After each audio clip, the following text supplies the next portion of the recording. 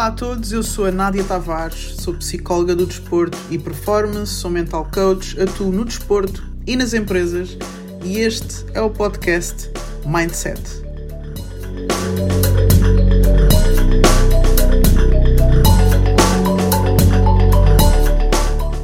A superação é quando nós conseguimos fazer além do que é pedido, além do que é esperado, além do que achávamos que conseguíamos fazer. A questão é que para conseguir alcançar o além do pedido, o além do esperado, nós temos que fazer além do pedido e além do esperado. Temos que intencionalmente apontar para aquilo que nós queremos e se calhar até sermos um bocadinho mais ambiciosos. A superação não é um tema novo e eu, em vez de falar do típico da superação, daquela força de vontade, da motivação, eu queria falar sobre dois aspectos que eu acho que podem melhorar a tua superação. Superar a tua superação, digamos assim.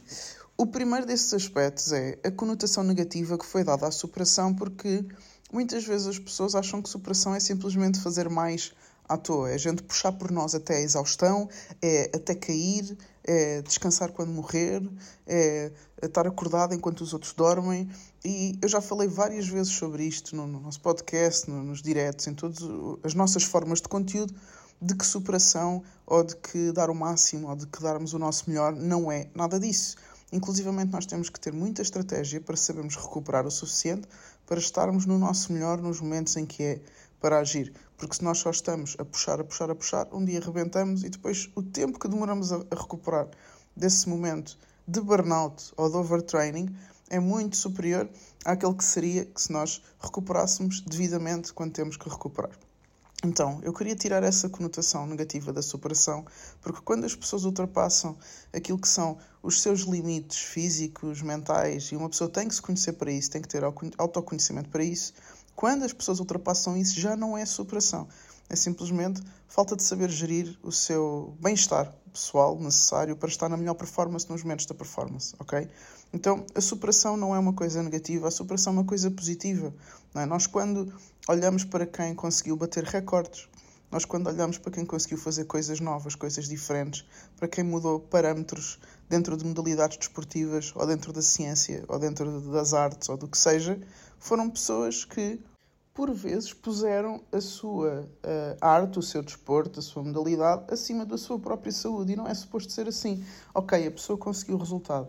Ok, eu percebo isso e eu já tive muitas discussões sobre isto, porque é realmente muito difícil quando nós estamos quase a chegar a um objetivo, nós pensarmos que devíamos nos equilibrar e que devíamos pôr a nossa saúde em primeiro lugar. Por exemplo, o atleta, quando está quase a conseguir alcançar um objetivo e tem uma lesão, ele prefere passar por cima da lesão, não é? Alegando superação para alcançar o objetivo, e eu percebo isso perfeitamente. Não sei se incentivo, mas percebo e respeito, e se for uma decisão consciente, apoio. Se a pessoa souber as consequências daquilo e ainda assim quiser, nós só temos é que respeitar e estar com a pessoa de acordo com a decisão dela. Agora, não é suposto a superação ultrapassar os meus níveis de bem-estar, ok? É suposto a superação trazer-me à luz competências que eu se calhar não sabia que tinha e de repente percebo que tenho.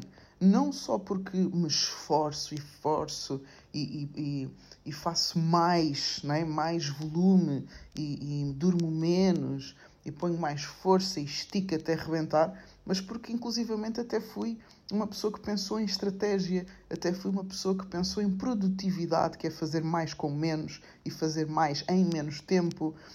Até fui uma pessoa que pediu ajuda às pessoas certas. Portanto, é aí que a gente realmente se supera, sem pôr em xeque a nossa saúde, o nosso bem-estar, as nossas pessoas.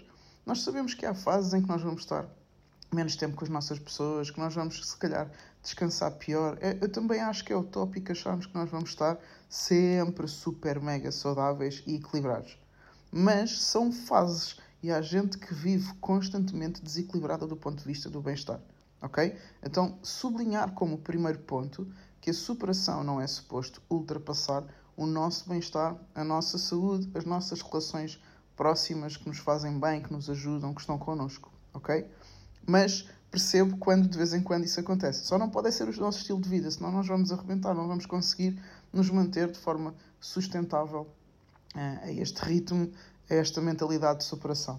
Para nós vivermos numa mentalidade de superação tem que ser algo sustentável. Senão vamos ter pequenos momentos de ruptura, que se calhar até nos trazem resultados interessantes, mas vamos estar sempre a esgotar e a ter que recuperar e a perder muito mais tempo do que se parássemos de vez em quando para termos a nossa devida recuperação para estarmos no nosso melhor. Ok? A segunda coisa tem a ver com o acreditar. Não é? O acreditar também é uma palavra já quase clichê. Mas eu costumo dizer que o acreditar está na base de todas as competências psicológicas e eu explico porquê. Porque se quero motivar uma pessoa e ela não acredita, é muito difícil. Se eu quero trazer mais autoconfiança para uma pessoa, mas ela não acredita, não estamos aqui a fazer nada. Não é? A pessoa primeiro tem que acreditar que é possível atingir aquele objetivo, ainda que ela neste momento não confie muito nas suas competências, mas pelo menos achar que é possível e acreditar, para depois começarmos a trabalhar nessa base outras competências psicológicas que ajudem a pessoa a chegar ao objetivo ou inclusivamente a superá-lo. Eu posso dar o exemplo do salto em altura.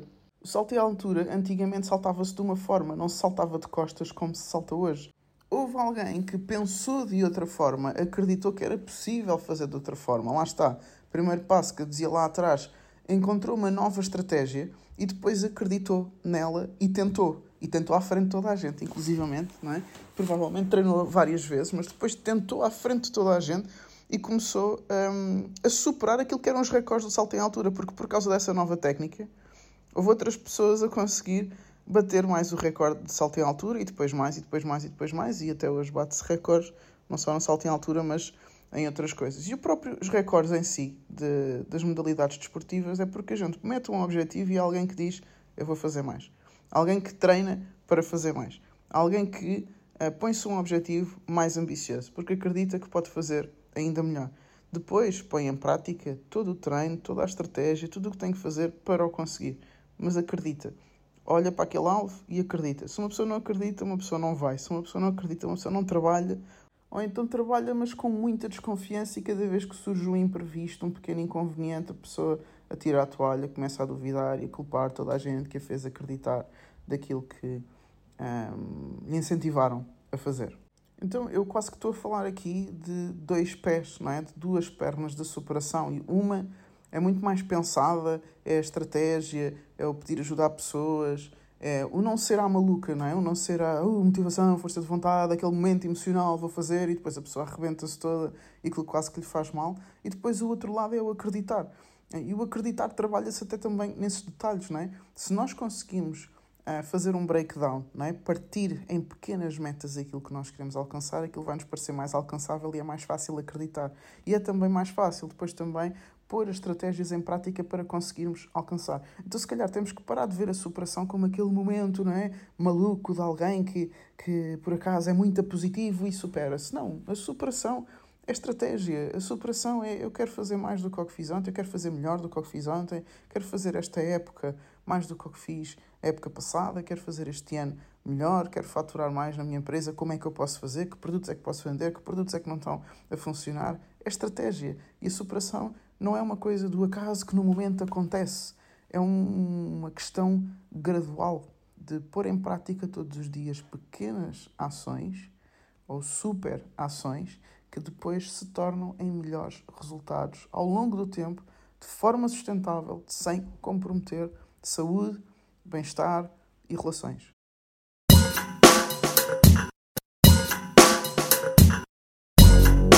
Espero que tenhas gostado da mensagem, que ela te seja útil.